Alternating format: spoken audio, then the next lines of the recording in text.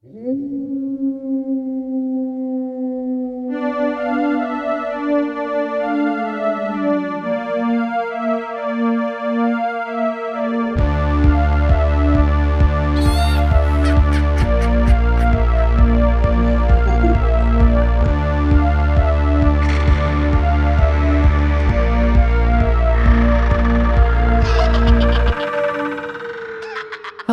and welcome to Resting Witch Face, your one-stop haunt for all things spooky, bitchy, and more. I'm Grant Jacoby. I'm Bailey Bennett. Guys, this is our last episode of 2018. Surprise. Yeah. We decided not to release new episodes on Christmas and New Year's. Because they fall on Tuesdays, Yeah, and we're both going to be away, and people should be spending time with their families and not listening to us bitch about things. The traumas of yesteryear. Yes. But we are so happy to be here today. We're so happy to wish you guys happy holidays, to bring you the spookiness that you know and love. And it's been like a wonderful year. It has. It's interesting because I think last year we released our Great Complaint episode of 2017. Oh, yeah. Which I believe to this day is still our least viewed or listened to episode, which honestly... It's fine. We understand. But we figured we'd do something a little more out of our comfort zone. And maybe leave things on a positive note. Yeah. Stay tuned to see what that is. But not to start off with, though, as I think I've hinted at many a time, the day has finally come for me to achieve transcendence and to finally speak about the case of JonBenét Ramsey on this podcast. It's time. There has been a few previous episodes where I've been like, well, I'm not going to bring it up, but just a quick discussion about and we have kind of spoken about it in the past, but we've gotten a lot of requests from people who are like, just fucking do it already. Yeah. We know you love it. And it's a weird thing to say that you love the case of a child murder, but it truly it's the case that captivates me more than any other. And I think that's the case for a lot of people. Yes. It checks off so many boxes. Yeah. So and I hear you. I'm with you. I mean, it is the time of year. December 25th, 1996 was the day that JonBenét was killed. Actually could have been the 26th. Did I say the 25th or 26th? The 25th. Yeah, it was like the night of Christmas that it happened. So it could have been like before or after midnight. They're not exactly sure. But I just think it's time. I think I've spoken about on this podcast how the one time in my life when I visited Colorado, we were in Boulder, like on our way to a wedding rehearsal dinner, and was just like, can we just take a quick little trip, sidebar here to the JonBenét Ramsey murder house? I would really appreciate it. So just like on the way to celebrate some nuptials, just kind of like stopped by to just to look at it. And it truly was. You gotta. You simply must. It was such a strange experience to actually be. We obviously we just like drove by in the car. You can't go inside. People live there, which is kind of insane to think about. But just being there and seeing it in the flesh was truly crazy because it is a case that's haunted me for so long. So because we know how much discussion we're going to have on this case, and it's going to take a long time to get through so many of the facts, I think we're just going to get right into it today. And then dirty, just like because we're going to finish out the episode with some positive things today. But new segment to start off with, we're gonna do this. So I got a lot of information today from Wikipedia, obviously. God bless. God bless. There's a really good page about this case, clearly, but also got a lot of great stuff from an article in Vanity Fair called JonBenét Ramsey Missing Innocence, written by Anne Louise Bardak. I'm not sure how you say her last name, but it was published in 1997. It's actually a really fascinating article, and I always love when you can find something that actually came out around the time that that the case happened. So I would definitely recommend that one if you want more information on this case. But I mean, I think it goes without saying for a case like this, we're never going to be able to get through everything, and we're never going to be able to cover all the theories. And and I think it also goes without saying, but we don't have any more information than anybody else does, and anything that any opinions that we give are obviously just conjecture. Because I know that this has been a touchy case, and there have been a lot of defamation lawsuits brought against people for making accusations against certain people in this case. Clearly, we don't know what we're talking about, what else is new, but all we can do is try with the rest of the world to make sense of a horrible tragedy. So let's get into it. I almost want to lie down for this. I can't. I would love if you did that. I'm in our old recording setup. I totally could have just sank into the couch. Oh, true. Oh my God. R.I.P. when we used to sit on a really comfortable couch. So JonBenét Ramsey was born in 1980 in Atlanta, Georgia, and was the younger of two children of Patsy and John Ramsey. She had an older brother named Burke, who was born in 1987. JonBenét was enrolled in kindergarten at High Peaks Elementary School in Boulder, Colorado.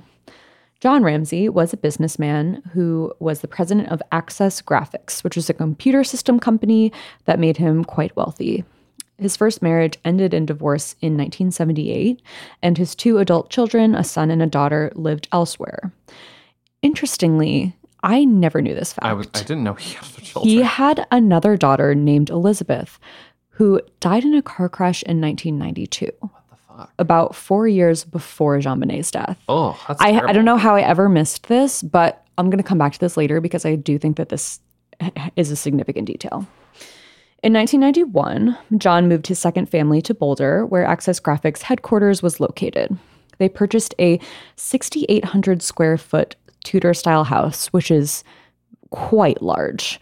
I heard it wasn't as big as... Didn't you say it wasn't as big? When I saw it, it wasn't as grand as I'd expected it to be, but it also was I think they've done a lot to make it look more unassuming. They have a large fence around it, and I think they're trying to not kind of draw attention to the house. Fair. But 6,800 square feet, just looking at that square footage, is an insane house.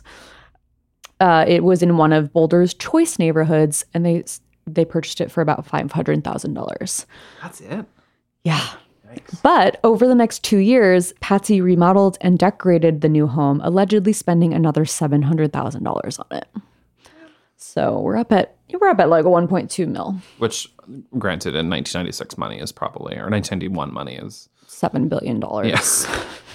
I mean, the point is, this was a very, very well-off family. Yes. We're not trying to say $500,000 isn't a lot of money.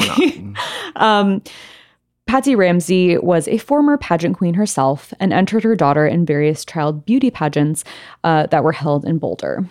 JonBenét had won the titles of America's Royal Miss, Little Miss Charlevoix, Little Miss Colorado, Colorado State All-Star Kids Cover Girl, and National Tiny Miss Beauty. Gross. Which seems like a lot of wins for someone who was 6 at the time that she died. Yeah. That's just, I don't like it. There's a lot to unpack within the child pageant. Yes, and I think is a big part of the reason why this case is so well known is because of those photos of her from her pageants, where she's wearing her tiny crown and has makeup and her hair is all done up and she looks stunning, but she's also a toddler, like a literal child. Anyway, however, yeah, so apparently to the other pageant moms in the area, Patsy Ramsey, who had been a Miss America contestant herself, was close to being royalty. So I think at the time, after the fact, clearly people have had a lot of issues with it, but I think at the time they were kind of local celebrities. On December 25th, 1996, the Ramseys with JonBenét and their son Burke had a Christmas dinner at the home of their best friends. Now, this is also kind of interesting because last night, Kyle and I were out with like some new acquaintances, and we were out at a bar with like 4 other people, and we're having like very pleasant conversation for a while, and then kind of I'm not sure how it came up. I probably brought it up. JonBenét like came up in the conversation, and very quickly we've having a lot of like weather today. So about JonBenét, what do you think happened? But the thing was that like as soon as it did come up, everyone at the table was like ready and alert and was like, oh, I am here to talk about this. And like 2 of the other people at the table truly knew as much about the case as I do. Oh, wow. And I was like, okay, this is... Like you're amongst friends. Yes. It was like 3 hours later and we were still talking about it. So, but the thing that came up in that conversation, which I hadn't really heard before, was like, so that night, the Ramseys go to their best friend's house for Christmas dinner. And then their best friends are Priscilla and Fleet White, who live about a mile or so away from their home. According to the police reports, the Ramseys arrived home from the Whites at about 10 p.m. What these people that I was talking to last night were saying was an important detail was that the Ramseys claimed from the beginning that when they arrived home, both of the children were already asleep and that they had like carried them inside and like put them to bed. Okay. So there's like we'll get more into it, but I hadn't necessarily heard that detail, but they were insisting that this was like a big thing in this case. So, take it with a grain of salt. So at 5:52 a.m., a 911 call came in from Patsy Ramsey. Patrol officer Richard French got to the home within 7 minutes of Patsy's call, reporting that their 6-year-old daughter had been kidnapped. And I am going to, I've taken a lot of direct quotes from the Vanity Fair article because they just, really describe the moments very well. Yeah. So some of these are direct quotes. So, quote, John Ramsey directed me through the house and pointed out a 3-page handwritten note which was laid on the wooden floor just west of the kitchen area, French reported. Subsequently, French told colleagues that he had been struck by how differently the 2 parents were reacting. While John Ramsey, cool and collected, explained the sequence of events to him, Patsy Ramsey sat in a chair in the sunroom, sobbing. Something seemed odd to French, and later he would recall how the grieving mother's eyes stayed riveted on him.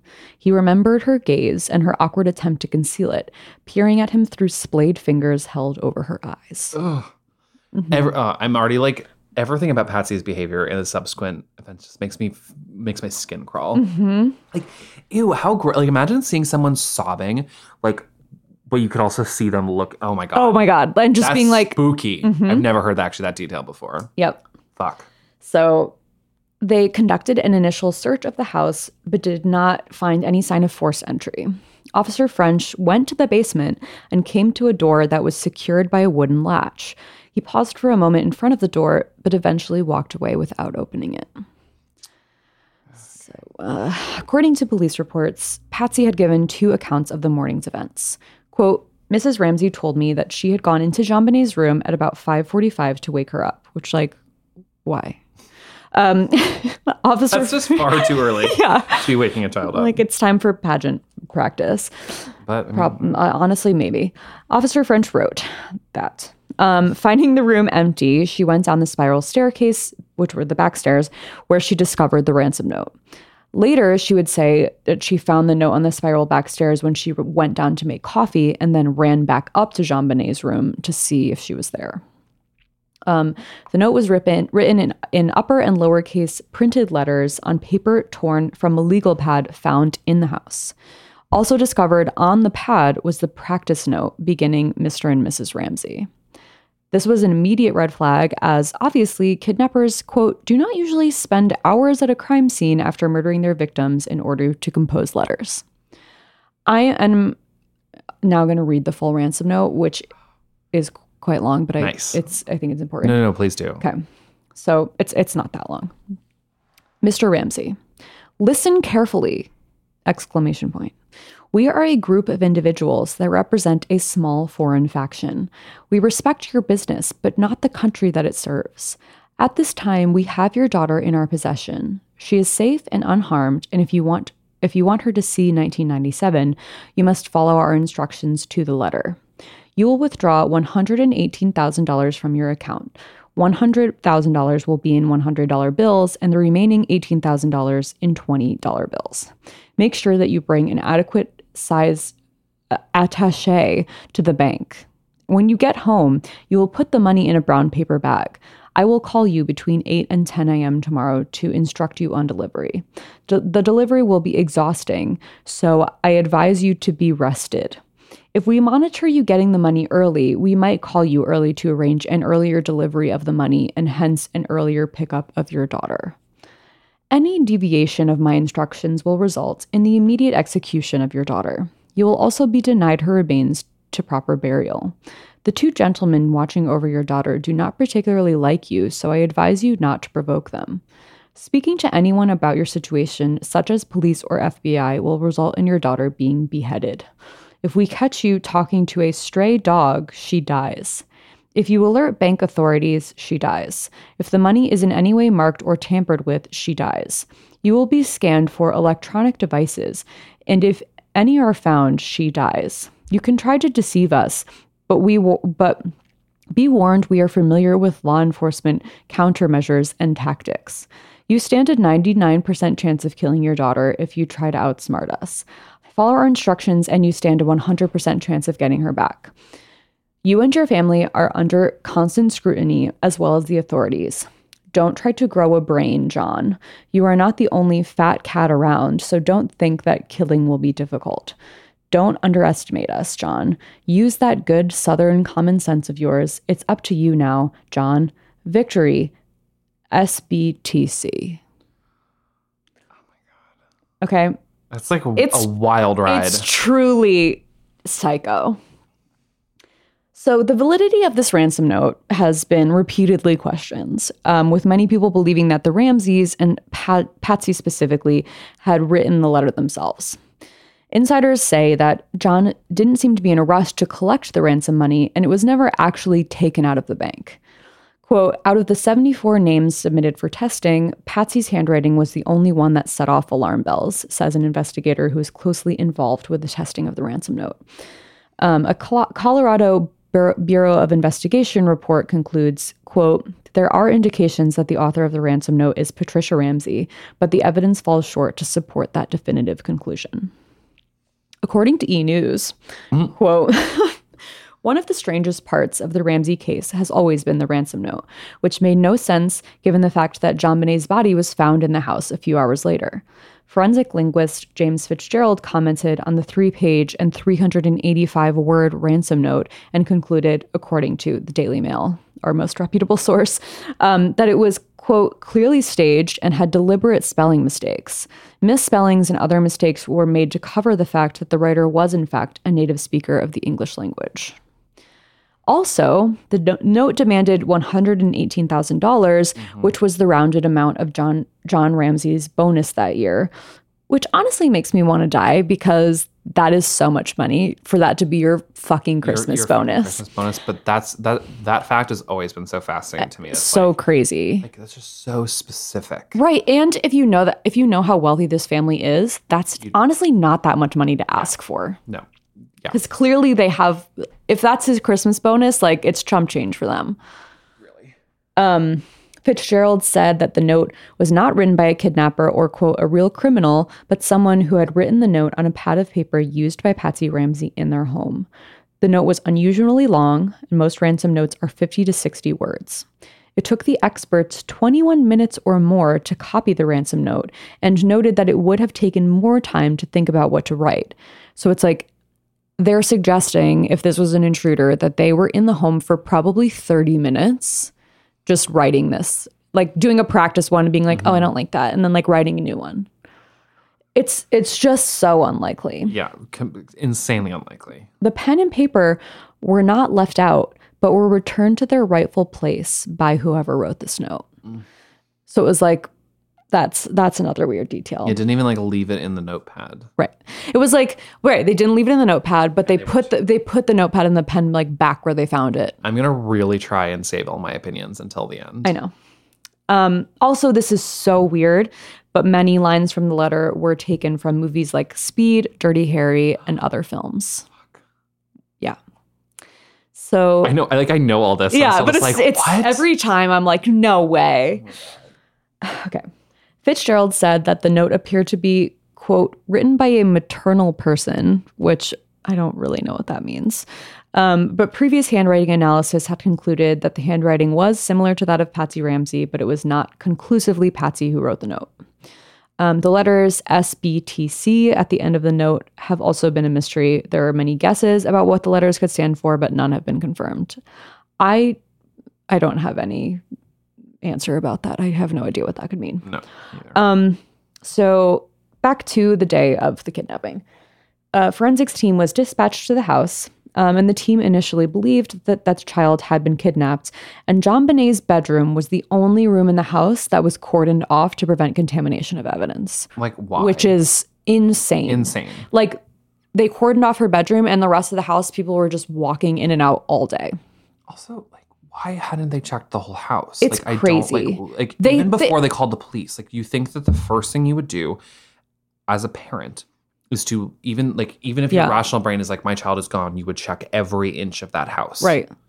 And that's the thing that's crazy, though, is that even when the police arrived, they did an initial investigation.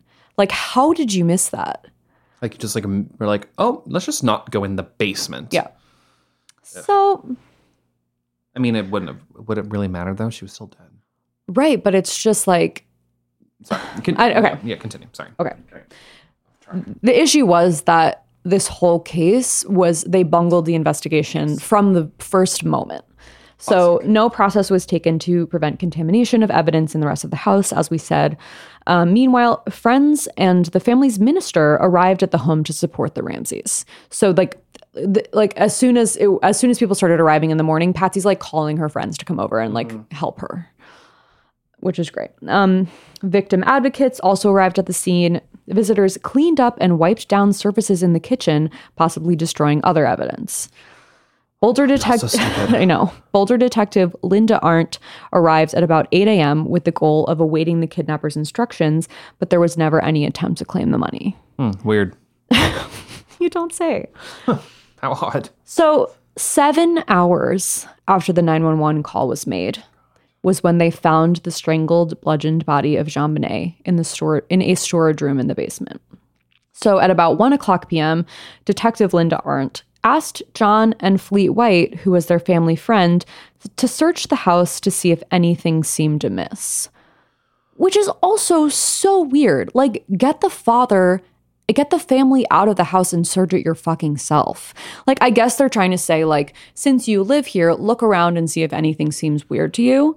Well, also, yeah, because at this time they're working off of a supposed kidnapping, not a murder. For sure.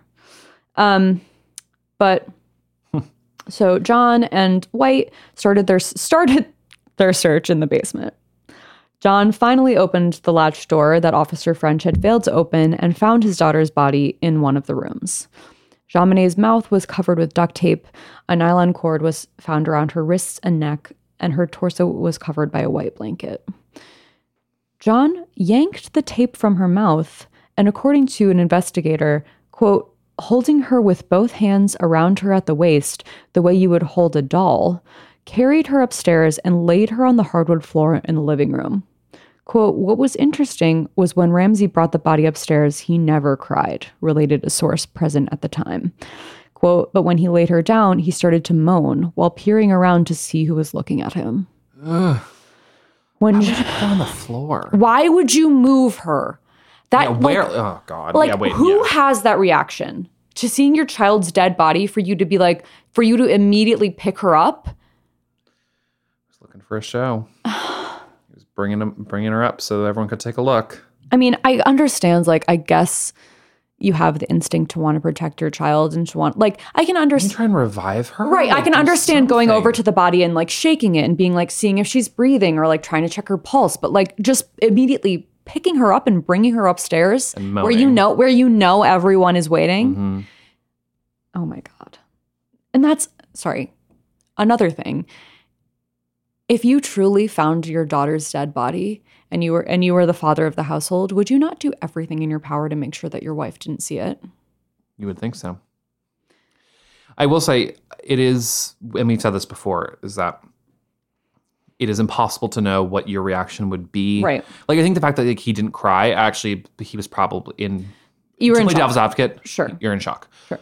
However, everything else before that, and then the moaning, like also fucking creepy. Crying through, like, with peeking out through your hands, and also moaning and looking around a room. I can't. Ugh. Yeah, so obviously, when JonBenet was moved, the crime scene was contaminated and critical forensic evidence was disturbed for the returning forensics team. Detective French told fellow officers that he felt awful that he had not discovered it himself in his search of the house. Like, Can you, like, I wonder, like, what if that could have been the break in the case? That, like, the detective found the body and didn't disturb the body and didn't disturb any of the evidence. Like, you never know. I mean, it's hindsight's 2020, I guess. How do people not know? Like, do people really not understand about the concept of contaminating a crime scene? I know. Well, I mean,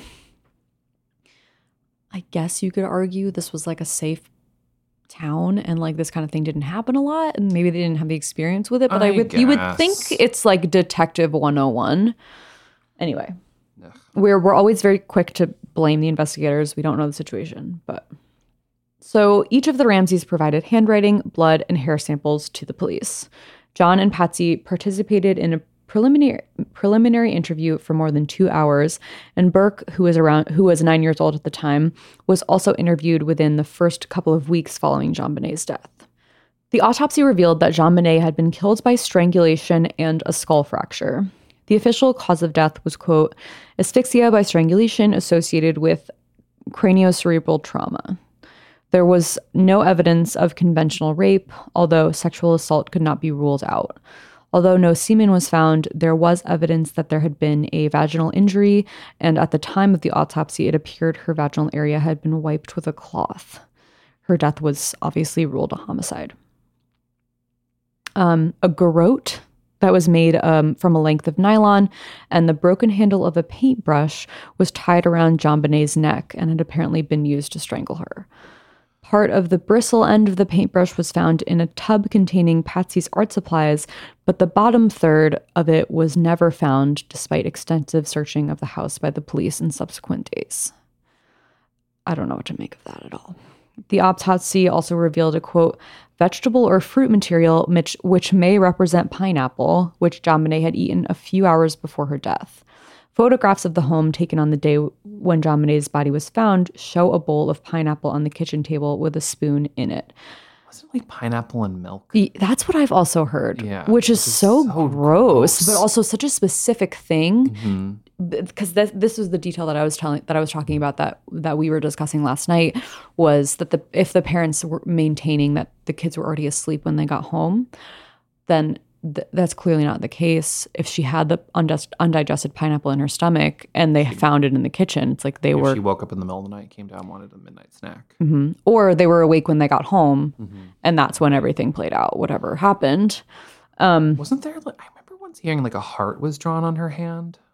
Or is that something I didn't see that. Okay.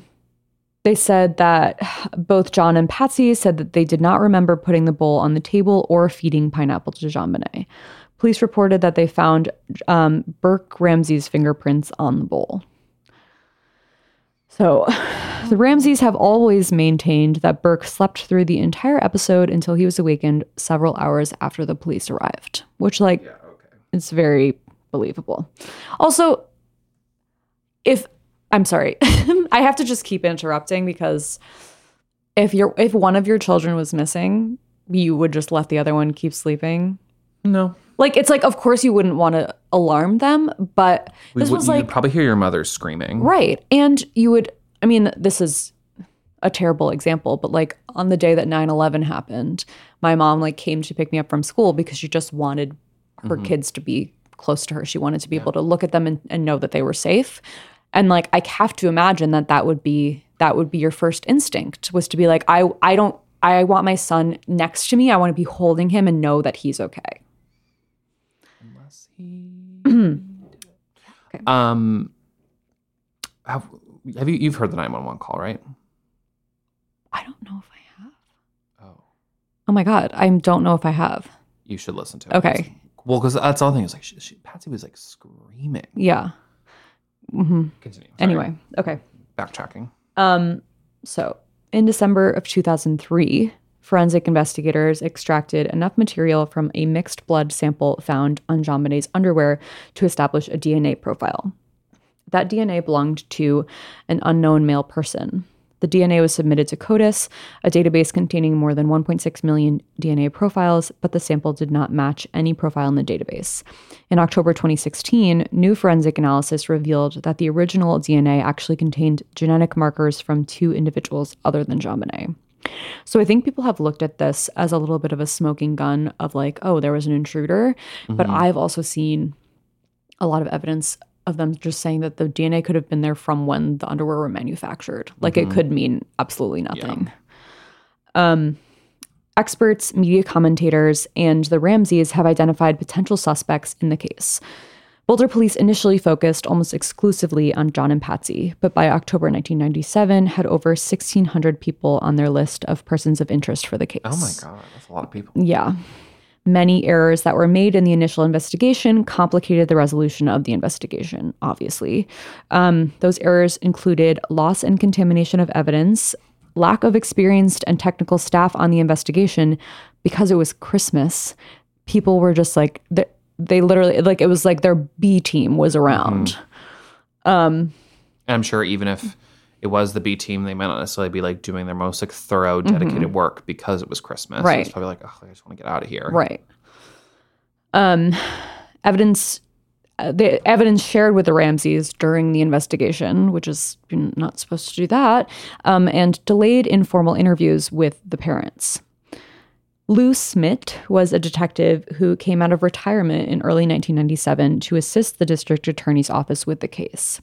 In May of 1998, he presented his findings to the Boulder police with other staff members of the DA's office, concluding that the evidence pointed away from the Ramseys.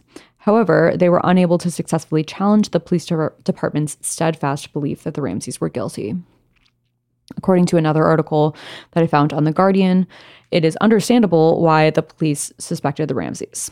When a child is killed at home, it is statistically likely that a parental figure was involved.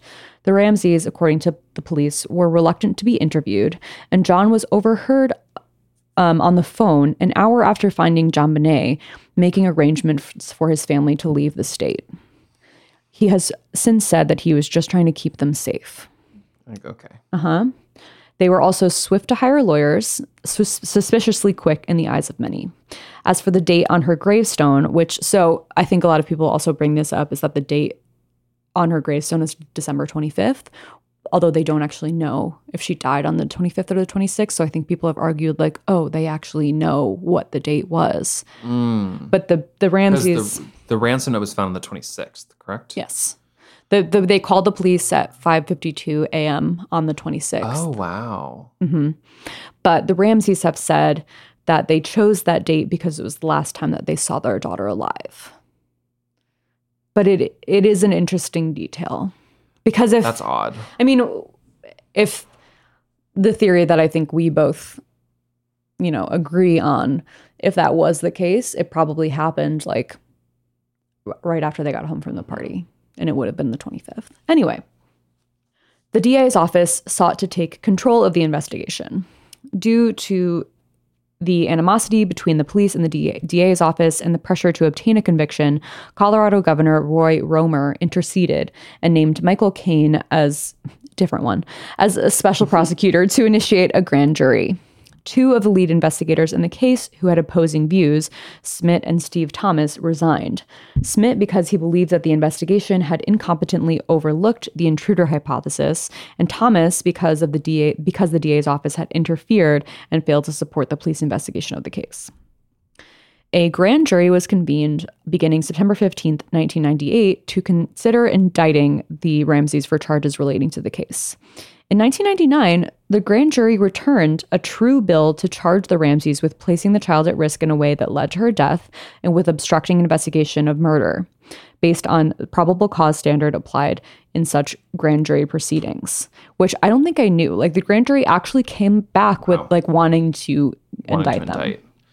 But the Boulder County District Attorney, Alex Hunter, did not prosecute them because he didn't believe that he could meet the higher standard of proving guilt beyond a reasonable doubt, which is required for a criminal conviction, which I do understand because I do think a lot of the evidence is circumstantial, but it is very telling to know that a grand jury looked at this evidence and thought that there was enough to convict. That's Fascinating. Yeah. So just a few more details about the more boring case stuff. Mary Lacey, who was the next Boulder County DA, took over the investigation from the police on December 26, 2002. In April 2003, she agreed with a federal judge who sat on a 2002 libel case that evidence in the suit is, quote, more consistent with the theory that an intruder murdered JonBenét than it was with the theory that Mrs. Ramsey did.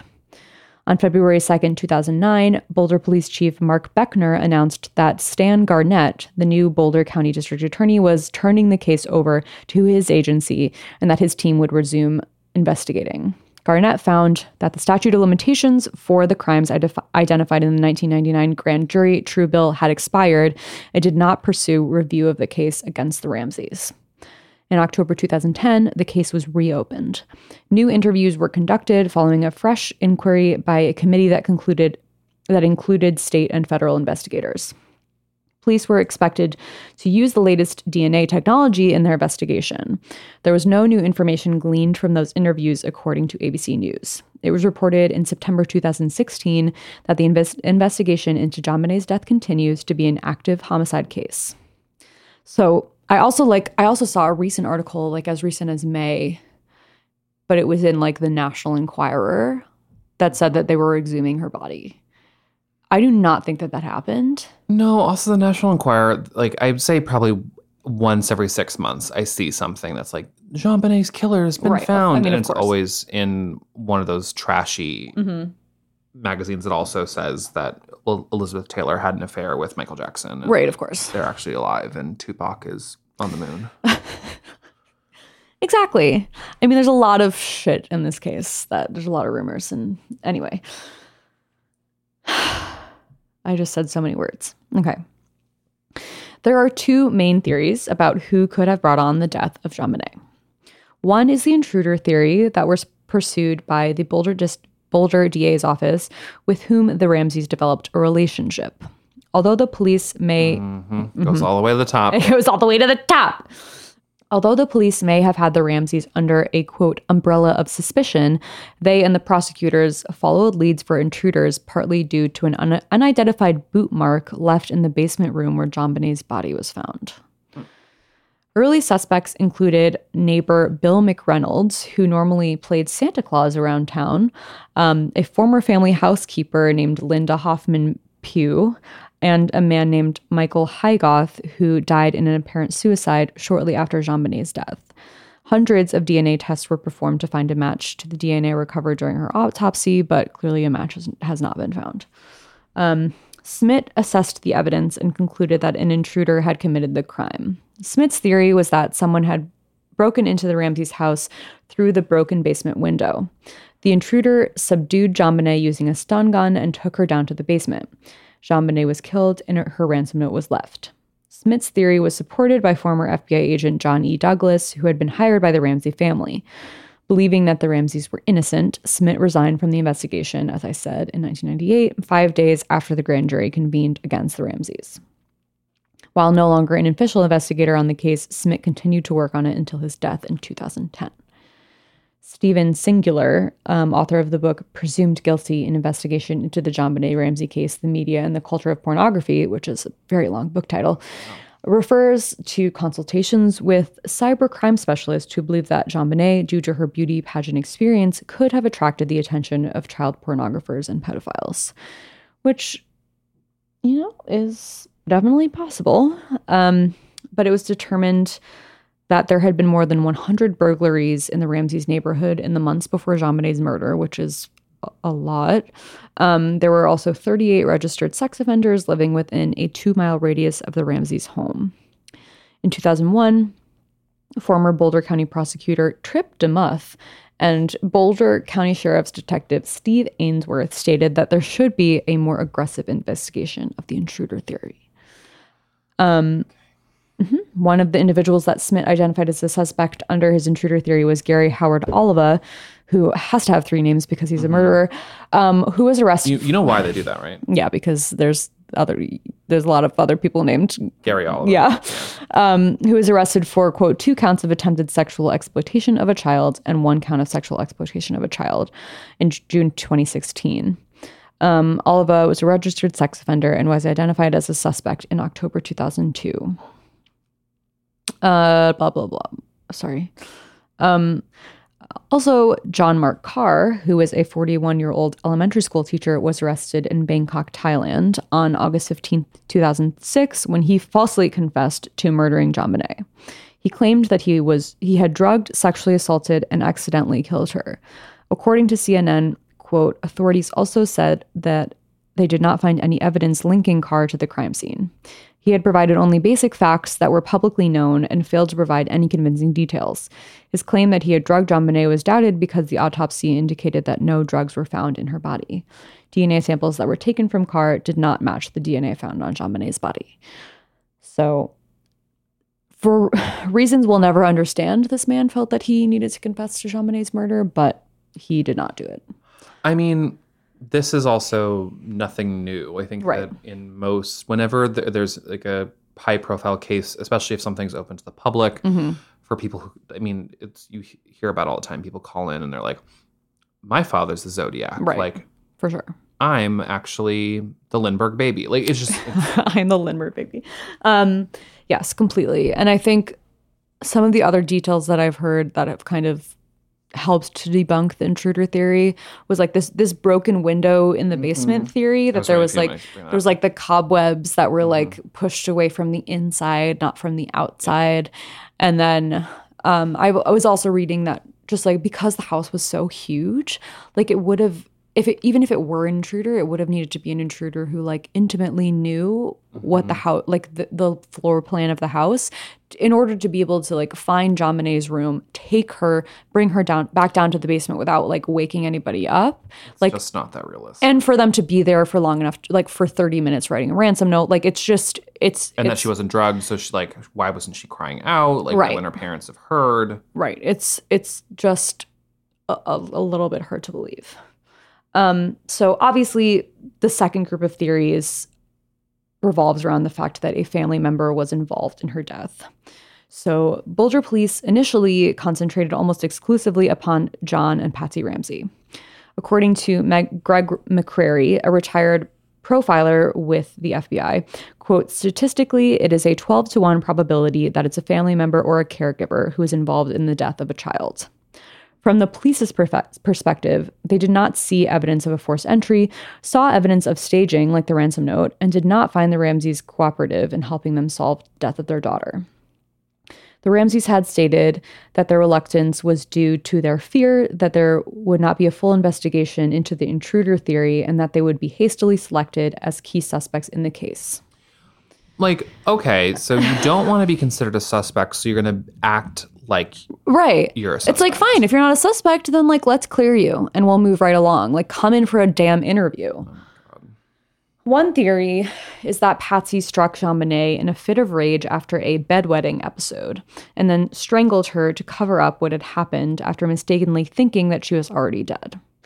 However, she did not have a known history of uncontrolled anger, and it doesn't seem like something that she would really be capable of. It wasn't really in her personality. JonBenet's brother later stated that we didn't get spanked, nothing of the sort, nothing close, nothing near laying a finger on us, let alone killing your child.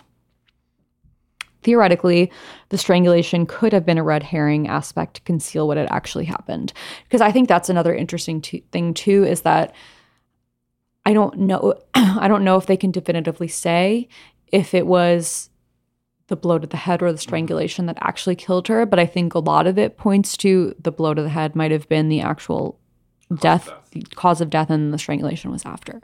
So Burke, who was 9 years old at the time of JonBenet's death, was interviewed by investigators at least 3 times, and the first 2 interviews did not raise any concerns about him. I guess the third one did. A review by a child psychologist stated that it appeared that the Ramseys had, quote, healthy, caring family relationships. In 1998, Boulder Police Chief Mark Beckner said during an interview with a news reporter that Burke Ramsey was not involved in the killing of his sister. In May 1999, the Boulder County District Attorney's Office reiterated that Burke Ramsey was not a suspect, and the investigators had never considered him a suspect. A $100,000 reward was offered by the Ramseys in a newspaper ad on April 27th, 1999. 3 days later, they submitted to separate formal interviews for the first time at the Boulder County Justice Center. Keep in mind that this is in April that they submit themselves for formal interviews. In 1999, right? 1997. Oh, okay. So it's like... So 4 months after. Right. Which is Right. a long time. In 1999, Colorado Governor Bill Owens told the parents of JonBenét Ramsey to, quote, quit hiding behind their attorneys, quit hiding behind their PR firm. I mean, yeah. Yeah. Agree. Although I will say is that I feel like there have been a lot of stories where, because it's statistically it's most likely that the family did it, that the families, even if they didn't, get like railroaded and they get kind of accosted, and all of their behavior is so Yes. What's the word I'm looking for? Well, Like it gets picked apart. yes. There's a word that People are like looking at them under a microscope and Yeah. judging everything that they do. And I think, yeah, it's a totally fair point that you'd never know how you would grieve and you never know how you would react in that situation. And there's no right way to lose a child.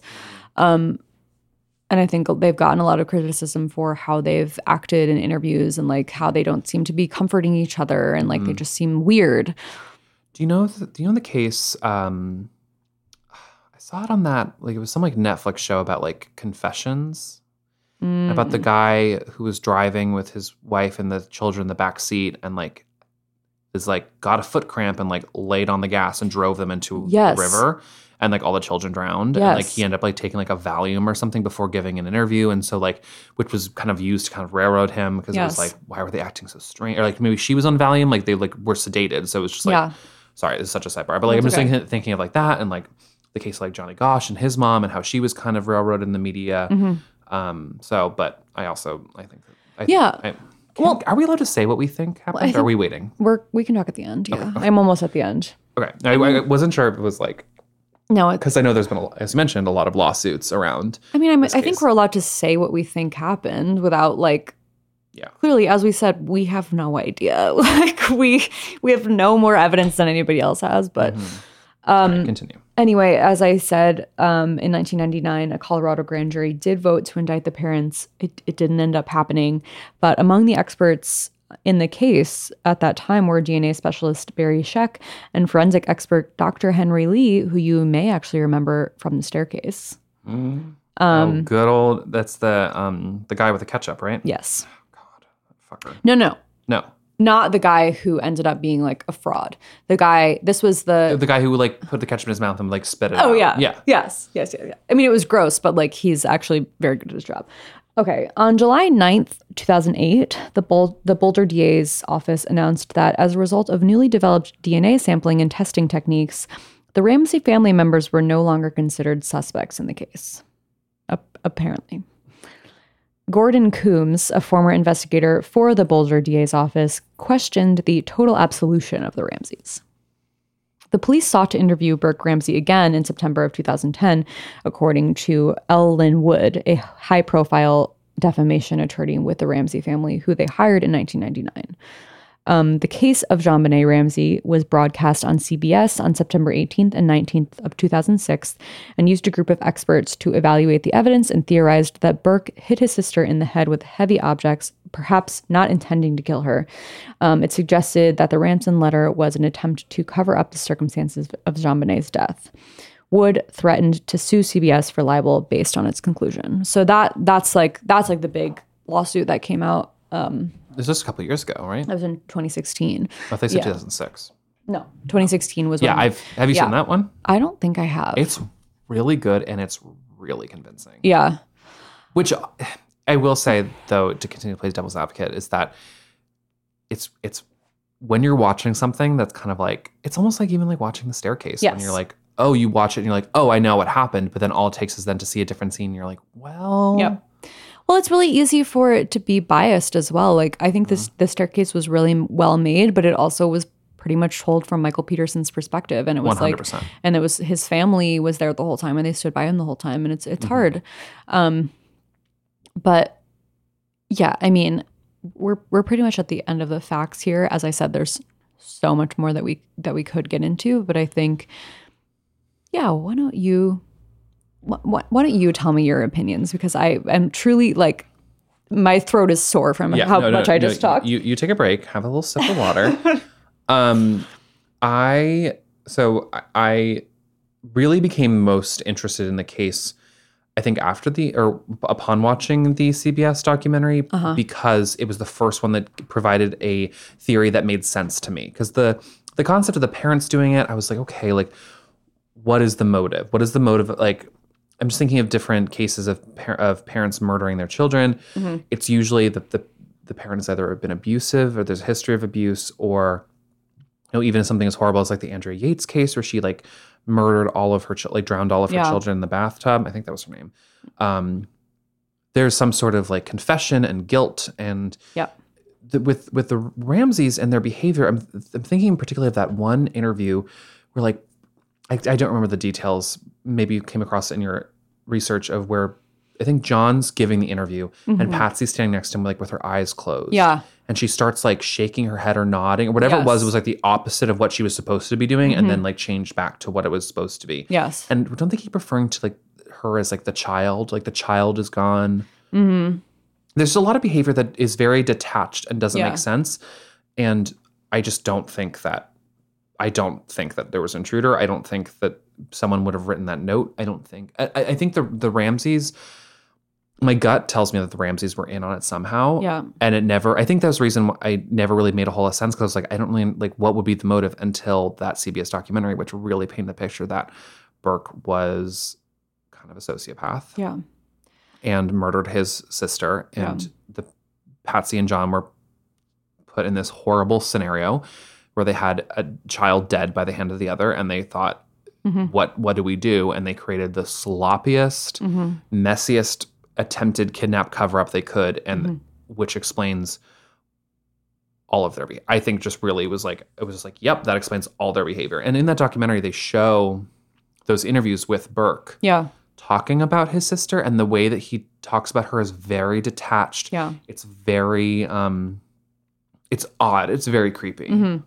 And I tend to agree. And I, with Burke, I think it's entirely possible that if something did happen, it might have been entirely an accident. Yes. And like, because he was 9 years old, like he was also a child, and I think possibly didn't know his own strength, or didn't understand how to manage his anger, or whatever it could have been. Like, people have said, like, he could have hit her with a flashlight or some other heavy object, and just didn't realize what he was doing, and that it either killed her or knocked her out to the point where her parents thought she had died.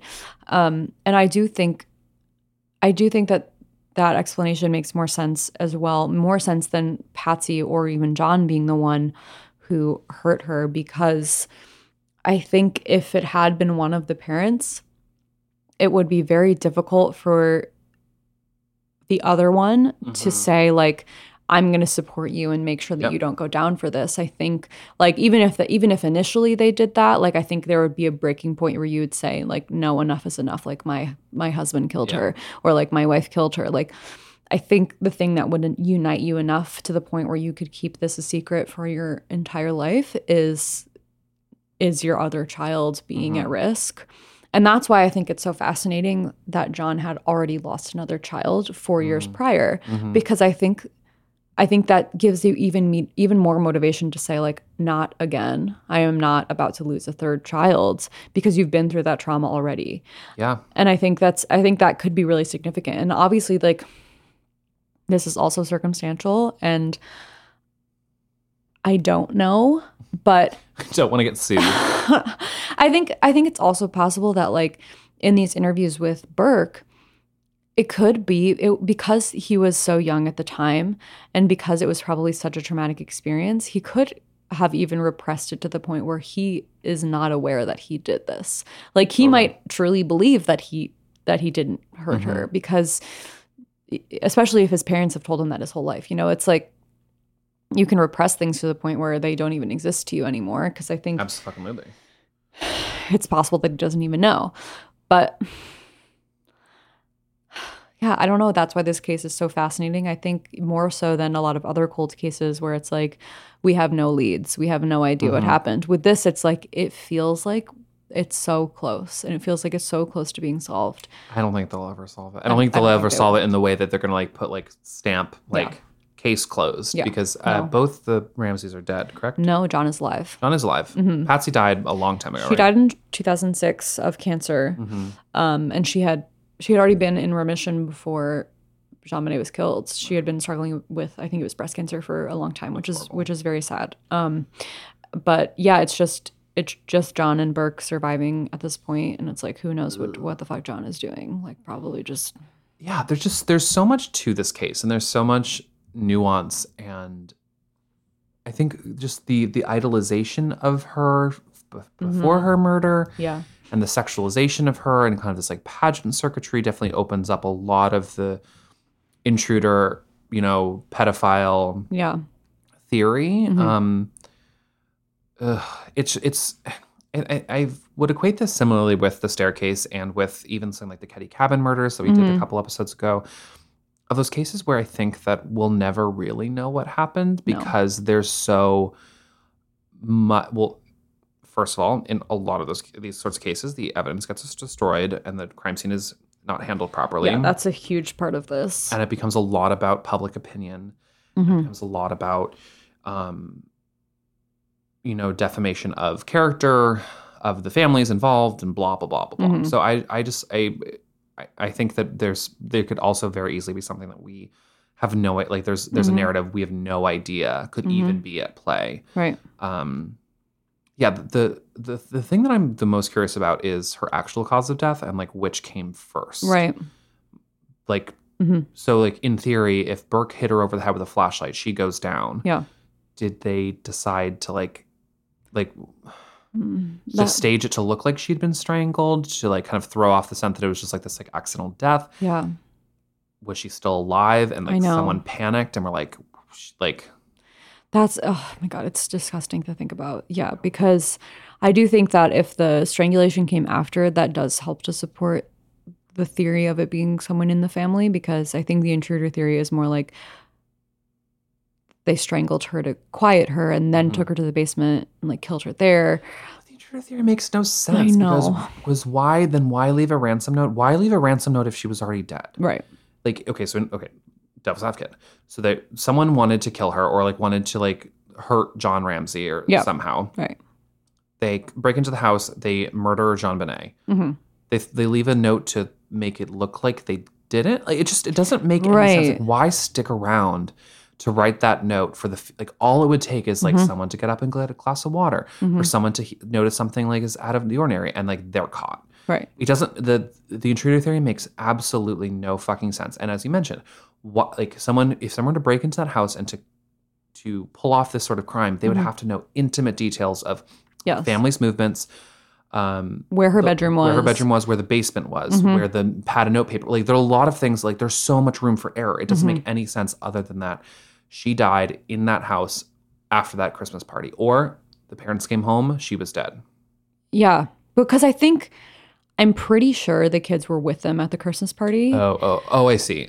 Because I think it was like the kids were with them at the Christmas party, but they were saying like when they got home, like they had fallen asleep in the car and they carried them inside. And absolute bullshit. I'm sorry. I think that it's horrible, and I really, really hope that. Well, I hope that whoever did it gets brought to justice, whoever it is. Yeah. In one way or another. I think that it's just, at the end of the day, it's a tragedy. Yeah.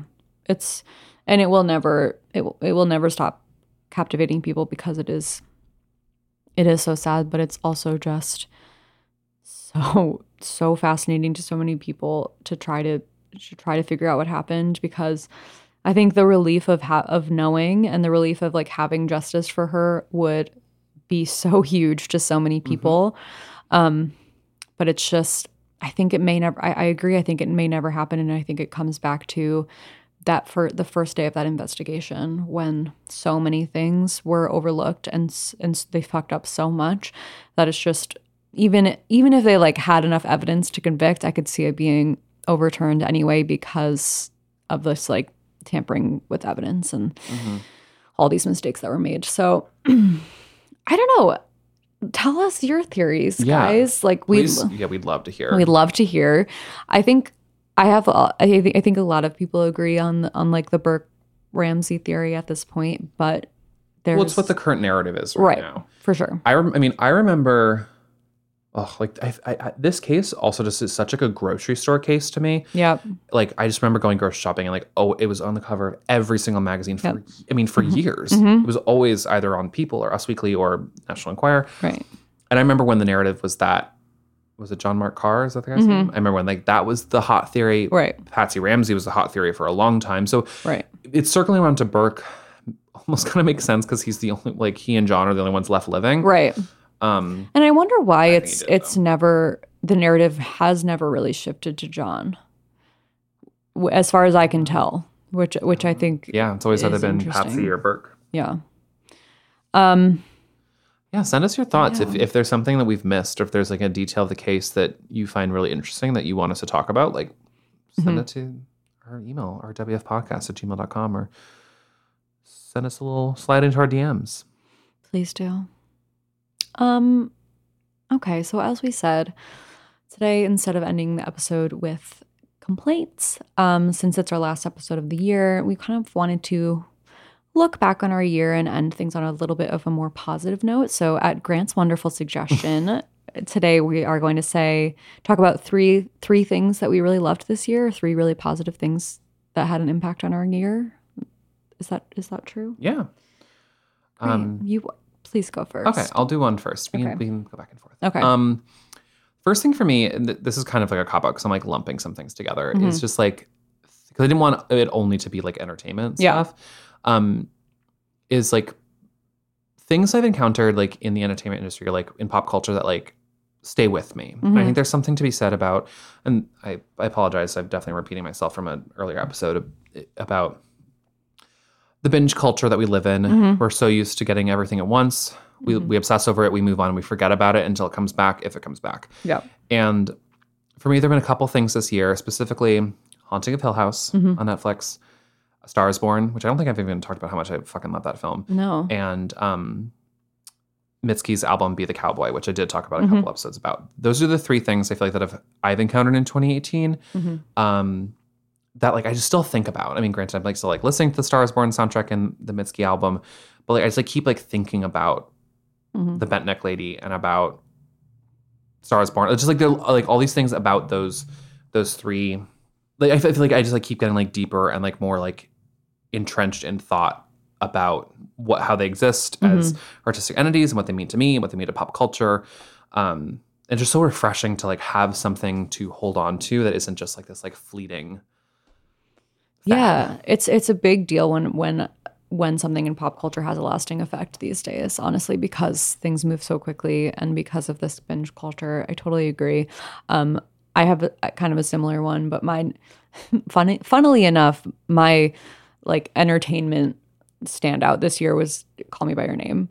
And it was like technically it came out in 2017, but I saw it for the first time in 2018 and then kept seeing it. And also read the book this past year as well. And I just truly haven't been as affected by a narrative as I was by that in a very long time. And I know like you saw it and like didn't have as much of an experience with it as I did, but I mean, definitely not in the same way that you did, but definitely very visceral and also I still think about. So. Yeah, and it's exactly. It's something I think about all the time. I think it was like a perfect storm of like different elements for me because like, you know, I love a gay narrative. I love Timothée Chalamet with every piece of my soul. I'm like very attached to Italian culture because of my upbringing, and like this obviously took place in a small town in Italy that I could picture and relate to in a very real way. And also like the music was done by Sufjan Stevens, who's my favorite artist of all time. Yes, I fucking love him and I have for many, many years. And I think it just like all came together to be like the most perfect cinematic experience for me. And I like looking back on the year, there's like many times when I just was going back to the movie theater by myself to just be like, I need to see Call Me by Your Name again. And just, How many times did you see it? I mean, I think I've only seen it like 3 or 4 times. But That's still sizable. Yeah, because I think I also didn't want to overdo it, because I've done that with pieces of media before where I've just been like, wow, I really killed it because I just saw it too much. But I really like having that experience of going to see a film by myself. And this was one that I think I've talked about this before, but the first time I saw it, when the credits rolled, I've never seen a theater so silent and so just like in it that no one moved for like 5 minutes. Yeah. And I think it was a really powerful film for me, and it was a great part of my year. Totally. My second thing of 2018, I have to say, is moving to Brooklyn. Yes.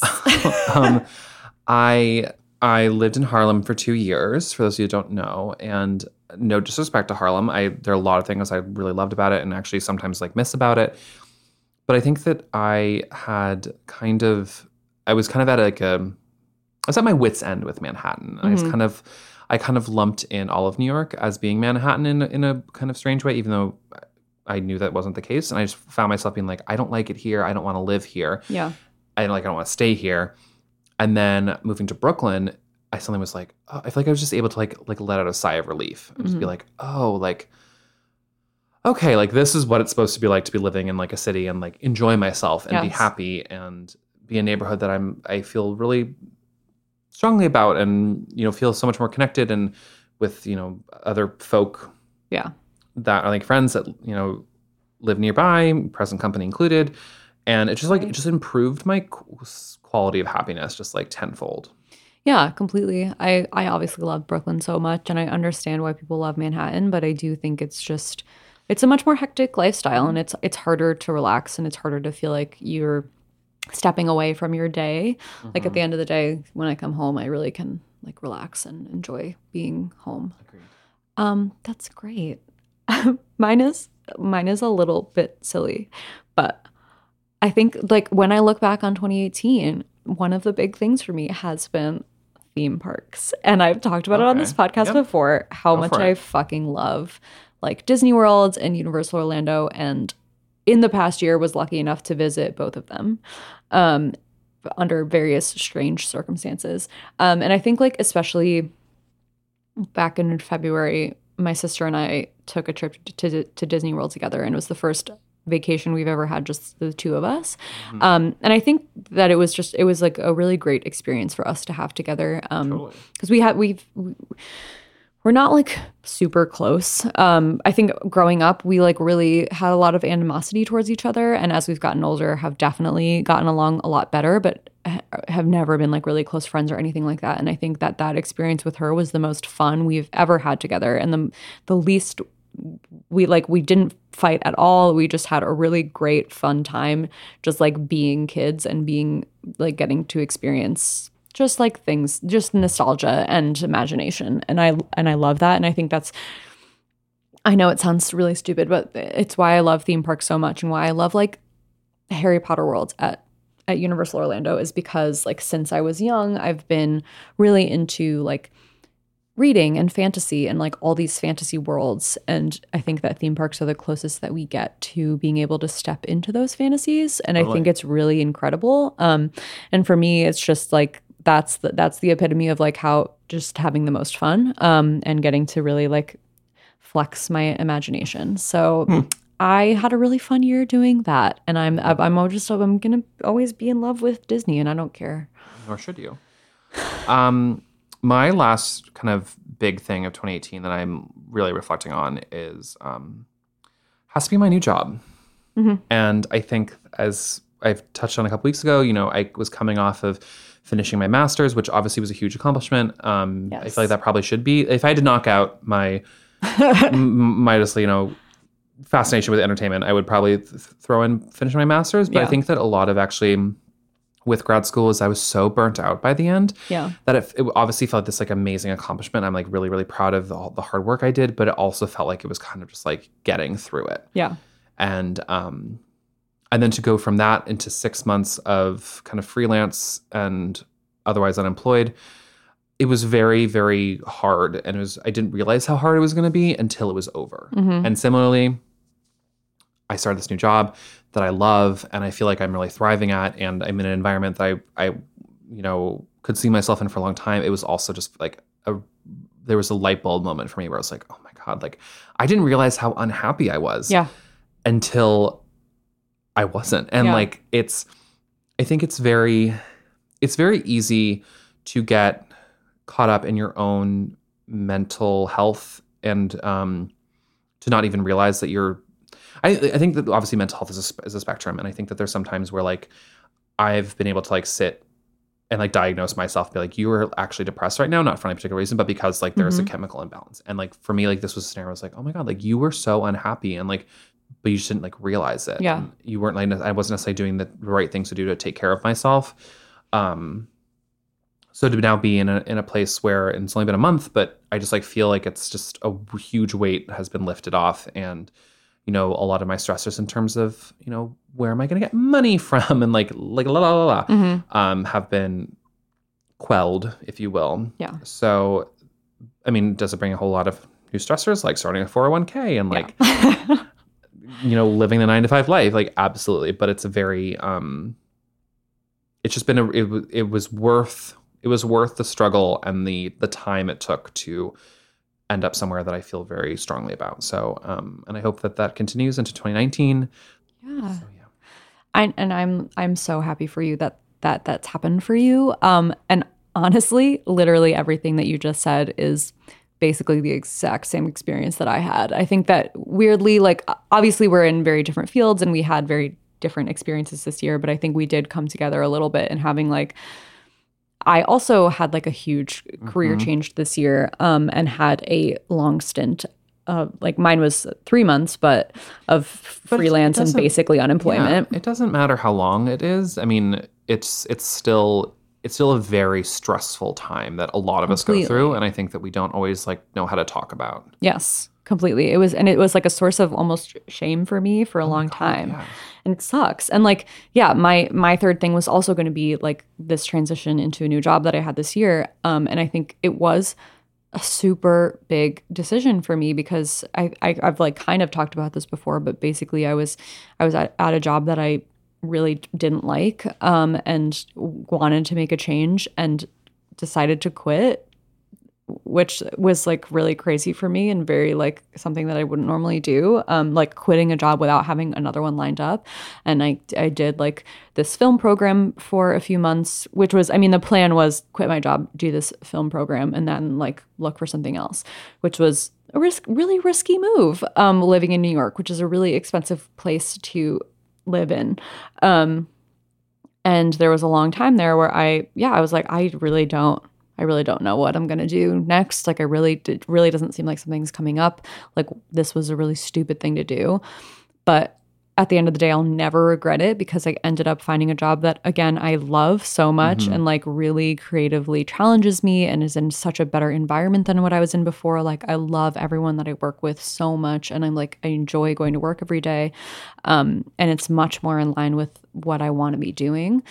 And I think it really helped to give me some perspective as well, because I had also been feeling really burnt out in my professional life because I moved to the city like less than 2 months after graduation. Like, I started working right away, and I've been working a full-time job since then. And it had been 4 years or whatever of me working in these jobs that I enjoyed, but like didn't feel totally fulfilled by. And I think I had this kind of romantic idea of what it would be like to just like work from home and like be like a freelance writer and like not have to go into an office every day and just be able to like work from a coffee shop. And like, I think I really got a taste of that during those 3 months where I was doing some freelance writing, but like for the most part was just like trying to figure out what to do with my time. And first of all, figured out how fucking difficult it is to be a freelancer because you never have any security. And two was just like, You know what? I guess I'm not really missing that much. Like, I enjoy being busy. I enjoy too. being in an office every day. Like, I would so much rather. I go into work now, and some days, like, I get there, and then the day, like, all of a sudden, it's the end of the day, and I'm like, what the fuck just happened? Yeah. But I would so much rather have that, have so many things going on that I like can't even keep track of time, rather than so many other positions that I've had where I'm just sitting there like watching the clock tick by. Yep. You know. Yeah. The feeling of, as you just mentioned, like the feeling of being like excited to go to work, but then also like I've had days where the day's over and I'm not like, oh, but I'm kind of like, I could like I'm not like in a rush to go. Yeah. It's like a weird feeling. Yeah, and I think completely to a degree, like it fades a bit. Like when you start, often when you've been unemployed for a long time and you start a new job, of course you're going to be excited about it, and like of course you're going to really enjoy it.